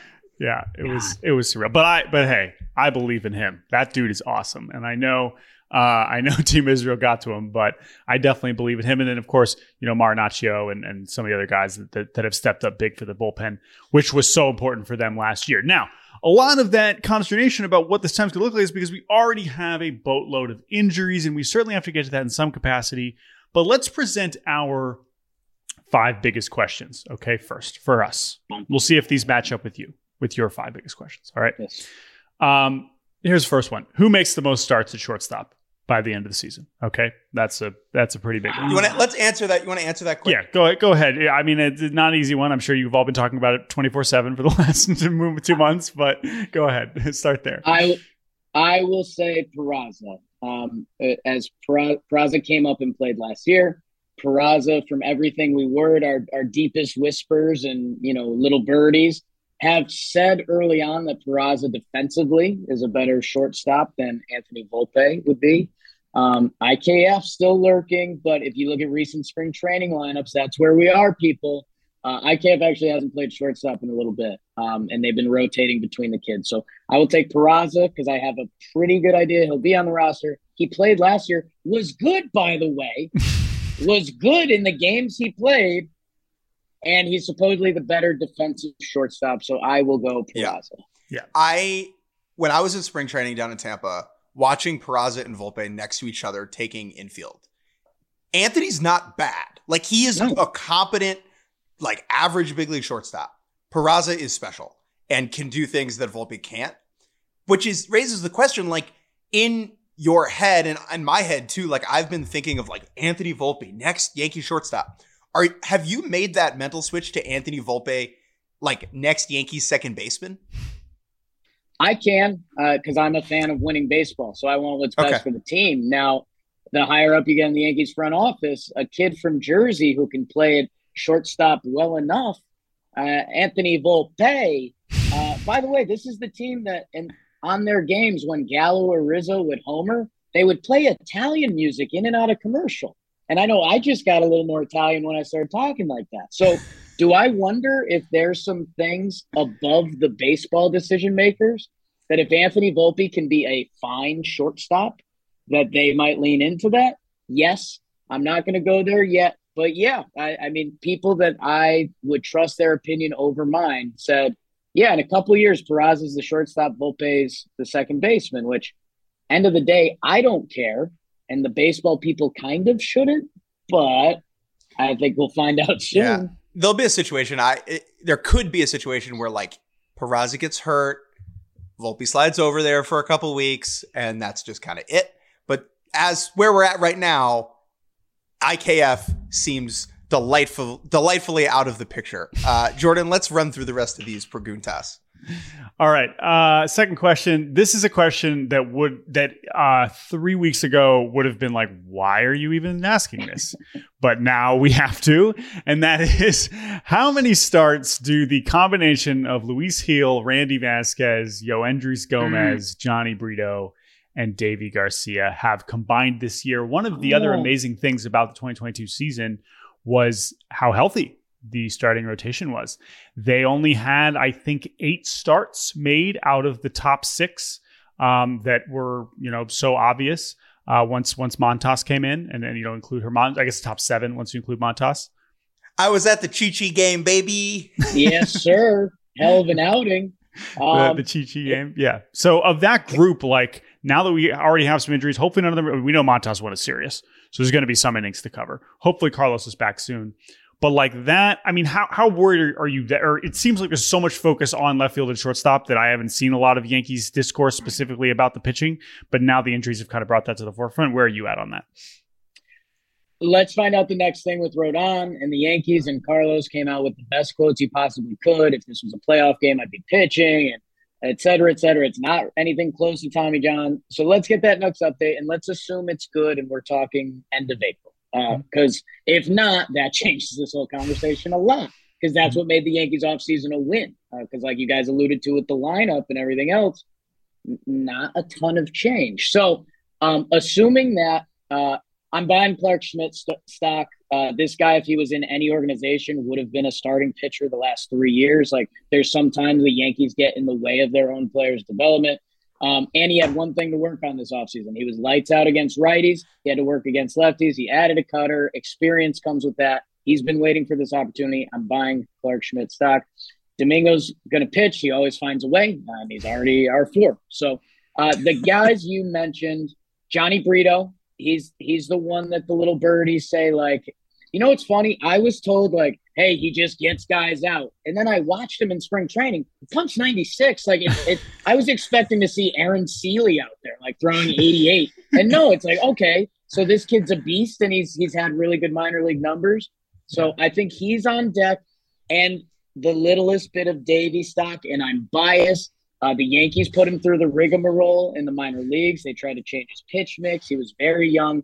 I'm super biased. He's the only newspaper I've ever purchased in my life has Davey Garcia on it. But I think he took his lumps. He reworked through his pitches. The velo's back up. And what you guys are also alluding to, there's no vets. There's no Wojciechowski. There's no Chi. There's no Jules Chassin. So do I think one of those guys will end up? Absolutely, in a trade deadline piece. But yeah, of those young crews, Brito, he's the guy I'm in. And it's interesting because that depth that isn't there, or maybe isn't there, is on the Oakland A's and the Chicago Cubs in exchange for Montas and Scott Efros, who unfortunately both immediately got injured. Hey, maybe if Team Israel had Scott Efros, Jordan, then we could have beat the Dominican 7-0. Maybe instead. Could have avoided some run rules there. Yeah, no, I agree with that. But Brito's a great shot. I mean, I believe they just added him to the 40-man this past offseason. He's on the 40. He's on the 40. Yeah. And I was, you know, the Yankees have come up with so many of these guys that kind of weirdly, quietly go through the system. You know, the hitters often get more hype. I will not believe the Davey one until I see it with my two eyes, but I appreciate your optimism on that one. All right, let's move to our next question here. Jake, I know you like this one. So last year, Yankee World more or less bullied Joey Gallo into getting traded. Now, it's obviously more complicated than that. Everyone should go read. Lindsay Adler wrote a bunch of really good stuff on that dynamic. But it was clear that by the end of Gallo's tenure, he was domed up to the point that it was never going to work. Will that happen to Aaron Hicks? Ooh, interesting. No, Hicks has been here since 2016. Man, wow. I know you guys know baseball. That's not to stay with the team for that long. It's 2023. So Hicks knows New York. He knows the deal. Gallo, and you know, we've got our edge up a little bit as Yankee fans. I've heard rumors Gallo never wanted to come to New York. And when I say rumors, I mean they're pretty much confirmed. And Joey Gallo said the Yankee fans were tough on him. You got a little bit of taste of the Yankee allure this year. Guess what? When the Yankees were playing good and Joey Gallo came up and they were up 8-1, what were the stands chanting? Joey Gallo. He got support, man. I realize he got some boo birds too, because if you don't perform in the Bronx, that's what happens. Hicksy, he has heartstrings with Yankee fans. You only feel them when he's playing good, which is really rude. And what does good mean? Because, you know, a guy that if he's getting on base at a 340 clip and playing all right defense, that's a guy, right? That's a major league body. He was a little, but like then your uncle Jerry or Tony is like, oh, Hicks is hitting 210 and like they don't, you know what I mean? Like there is that dynamic at play with him. Like him and Gallo are not dissimilar in that way, where the value that they provide is like slightly under the surface a little bit. We struggled at first with Hicks's approach because he's one of a true guy who is looking for the walk, and that's never just swing honest. guys. And it's just honest. So it took us a little bit, and then he had that one really nice year. Was that 18 or 19? 18. And again, that's one of the not juicy Lucy ball years at 17 or 19 around that, right? So Aaron Hicks, he has it, and there should be less shifts this year, and he's a big shift guy, so maybe there's a little help there. And I mean, you guys remember Aaron Hicks used to be our 3-hitter. So that's where when he was on, man, it just went south so fast. Well, and that's where the uncles used to get hot too, because you'd see, Judge hitting 2, Stanton hitting 4, and you're looking at Hicksy in the 3-hole, and it was, it's kind of that dragon meme that the kids use. So here's what I'll say. Hicks has survived this long. The Yankees still have a lot of questions in the outfield. He's going to get some run.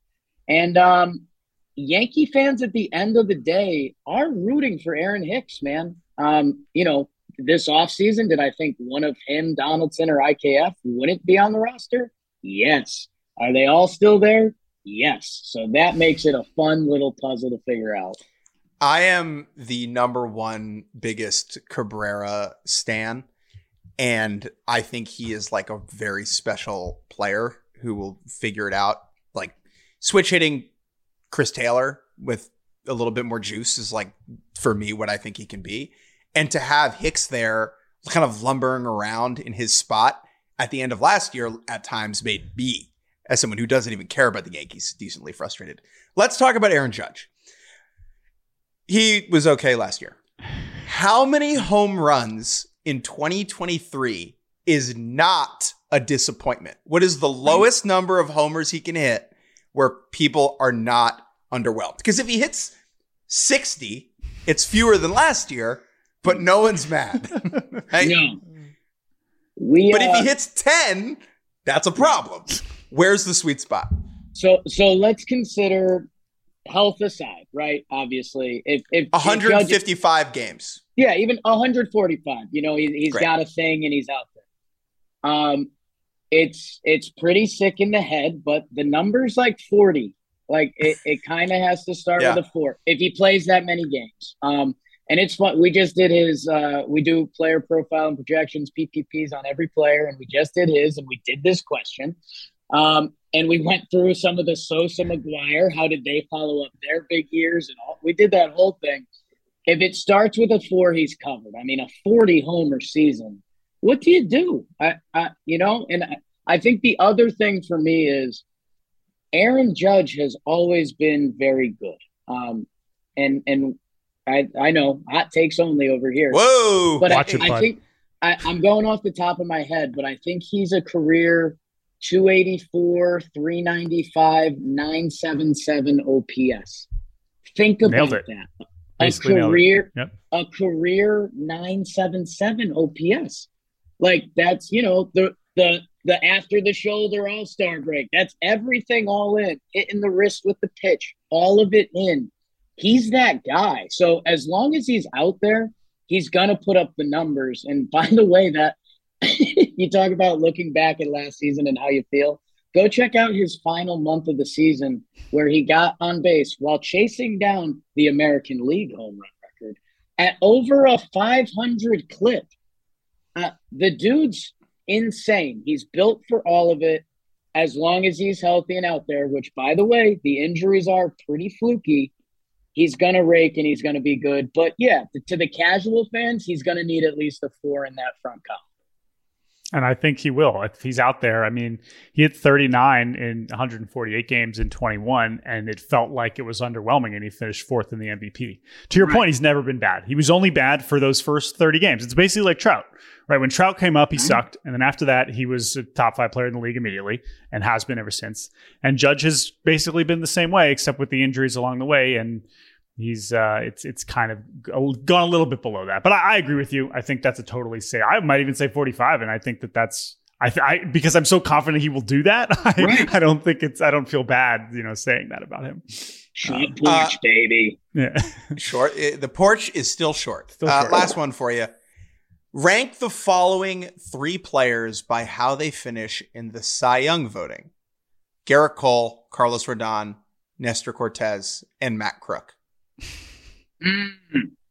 Crook stands, raise up.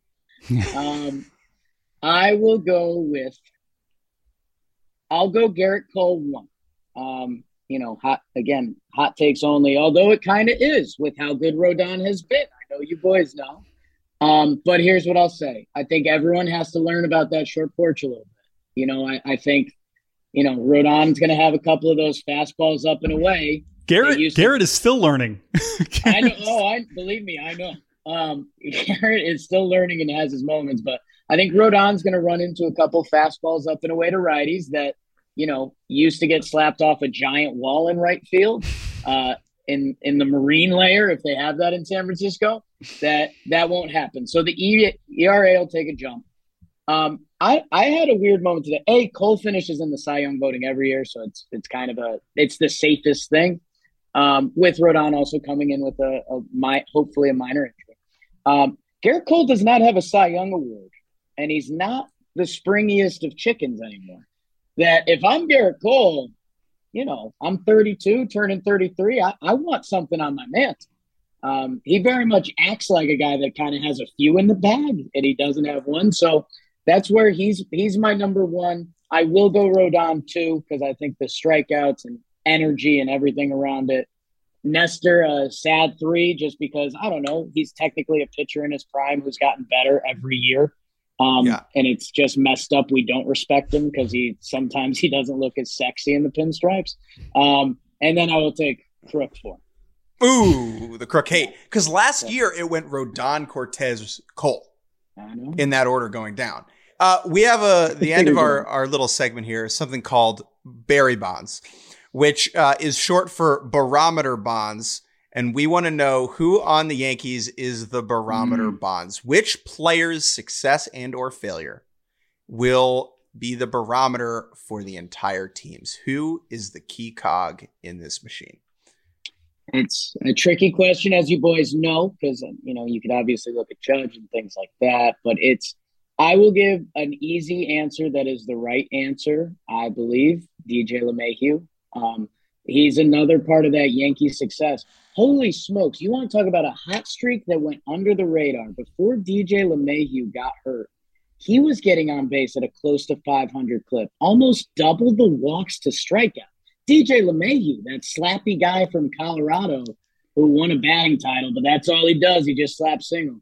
He was getting on base. He was getting some of the extra base hits and doing that all in front of Judge while he was getting going. If you can give me at the top of that lineup, that'll set the tone enough. And if he can get on base in front of Big Aaron Judge, because right now, outside of him, there's no leadoff options. So I will go with DJ LeMahieu as the big answer. And I'll for funsies, I think it is your boy as well, though. I was nervous. I thought the Yankees weren't going to give him enough run.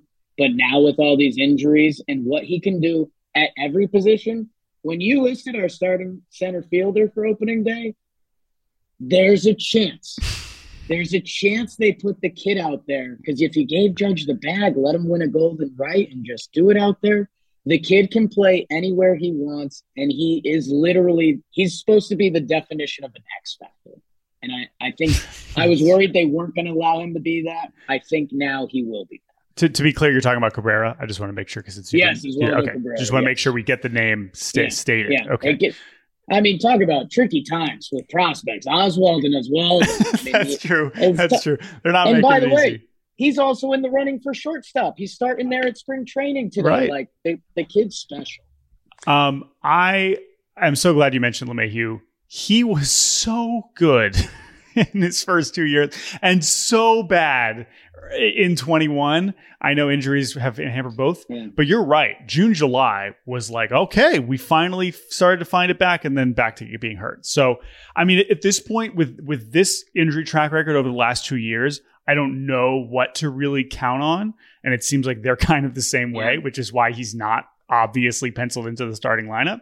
At the same time, we can't ignore how amazing he was in those first 2 seasons. And so if he can get back to anything close to that, I totally agree with you. I think that's a great one. Jordan, that stretch, that 60-game stretch, like look it up. It's pretty unreal. It's just who he is. Yeah. The one other guy I think, Jordan, you and I were thinking about is Luis Severino, who was hurt for a long time, was pretty durable considering how hurt he'd been a year ago. I think he threw like 108 innings or something. They are going to need him to be durable and good, but whenever he's pitched, he's been good. And considering the lack of depth that this team has, he seems like a very important guy.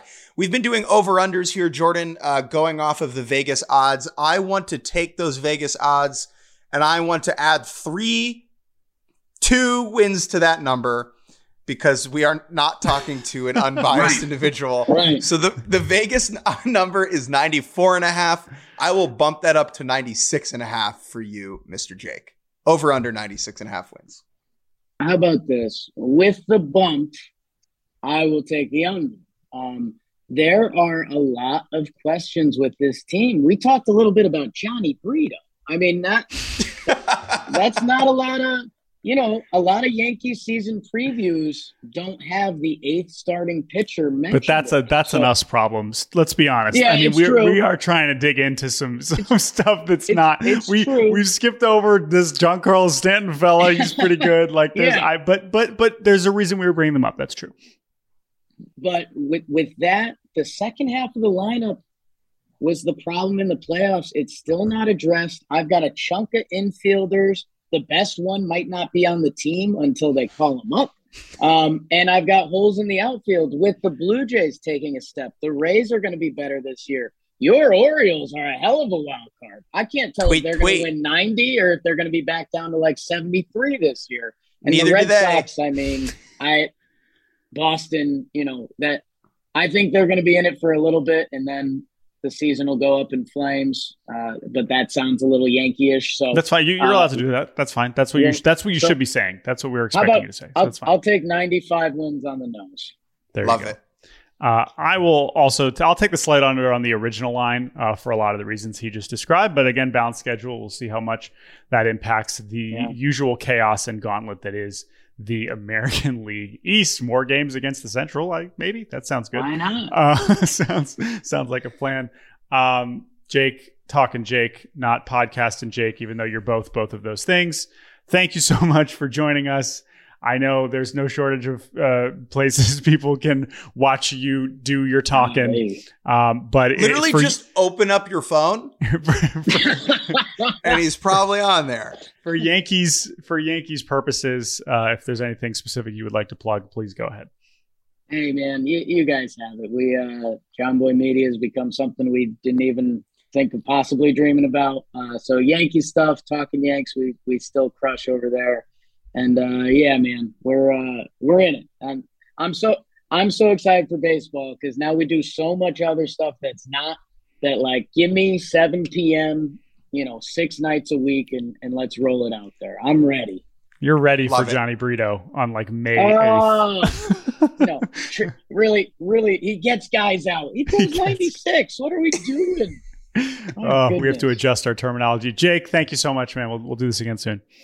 Thank you, boys. That's the AL East. We did it. We did it. We are, again, recording this on Monday morning. The WBC is almost at a close. We have 2 games left. We'll have the semifinal between Japan and Mexico tonight, the championship between the winner of Japan and Mexico facing off against Team USA on Tuesday night. So when we talk to you on Wednesday, we will have our champion. But we did want to at least acknowledge some of the stuff that has happened in the WBC since we last talked. Namely, sadly, Venezuela losing just an incredible game over the weekend that we saw with Team USA. Of course, Trey Turner is looking like not only the best 9-hitter in the world, but just one of the best players in the world. Phillies fans are amped about that. We saw Team Cuba, of course, get crushed by Team USA on Sunday night, which that result was not particularly surprising. But in the wake of our conversation with Alvin Gonzalez, I thought just that crowd and what kind of what that looked like was very interesting. We, of course, did see some protests during the game, before the game, some people running on the field. I think none of that was particularly surprising when you have that many people who feel very passionate about a situation. It was not surprising to see those kinds of things happening. It was unfortunate that the game kind of stunk, but at the same time, I think it was a historic moment, and it was pretty fascinating to witness. And I think that I'm glad we had that conversation with Alden last week to kind of prepare us for that. Loved the quote from Randy Arozarena saying that he hoped Cuba would beat the U.S. so that he could beat Cuba himself. Very revealing. I don't think that will happen. I think Japan will beat Mexico tonight on Monday night. Well, Cuba's already out anyway. So. Well, that's what I'm saying. Yeah. And we will have the Japan-USA final that I think everyone anticipated when this all began. Rumors of Ohtani being available out of the bullpen in the final on Tuesday night, which would be very interesting. Yes, I'm glad you mentioned that. That was the one thing I wanted to mention coming into tonight's game. I talked about in the last episode, what does Japan's pitching look like? Do they use Roki Sasaki in the semi and Yoshinobu Yamamoto in the final? Do they use both of them in the semifinal and they have Ohtani and Darvish for the final? We'll see how it all shakes out. The point is they have so many options. And hey, credit to Mexico. I mean, Mexico's been awesome. They gave us the big upset. They gave us, Randy's been unbelievable to watch on both sides of the ball. He's been super fun. So if Mexico upsets Japan, I think that will be fun. And then USA will be able to maybe get revenge on Team Mexico. But we're all rooting for Japan, USA. I think that would give us the biggest spectacle. And I think would also kind of give us the most satisfactory conclusion to this amazing tournament. Now, Team USA, in one ways, they have absolutely shown us exactly what they're capable of since we made fun of them for getting their ass kicked by Mexico. Their offense has been amazing. Their pitching has been fine. It seems like they'll be going with Merrill Kelly in the final, which is a little strange. USA. But the offense might be so good that it doesn't matter, even against, I guess, Darvish and Ohtani will be their best chance against them. But that's the situation. I'm almost wondering if it'll be harder for them to face someone they've never seen before, right? Like that is one where maybe it is better to go with Yamamoto. I don't know. We'll find out. We will talk about all that on Wednesday. Any final thoughts before we say goodbye? What a lovely tournament it's been. I know. It's been great. I just love it. It's also not nice that we have just 7 o'clock, turn on an awesome baseball game. One baseball game that is awesome has been very fun. So I'm glad we get that for 2 more days before we return to our spring training pitch clock reality. On Wednesday, we will have our AL Central preview. I don't remember. Who knows? Who cares? One of those will happen on Wednesday. But until then, thank you to Chris Tyler for producing this lengthy episode of Baseball Barbacast. Thank you all for listening. Thank you, Jake Mintz, for co-hosting. Thank you to Talkin Jake for talking Yanks with us. And we'll talk to you guys on Wednesday.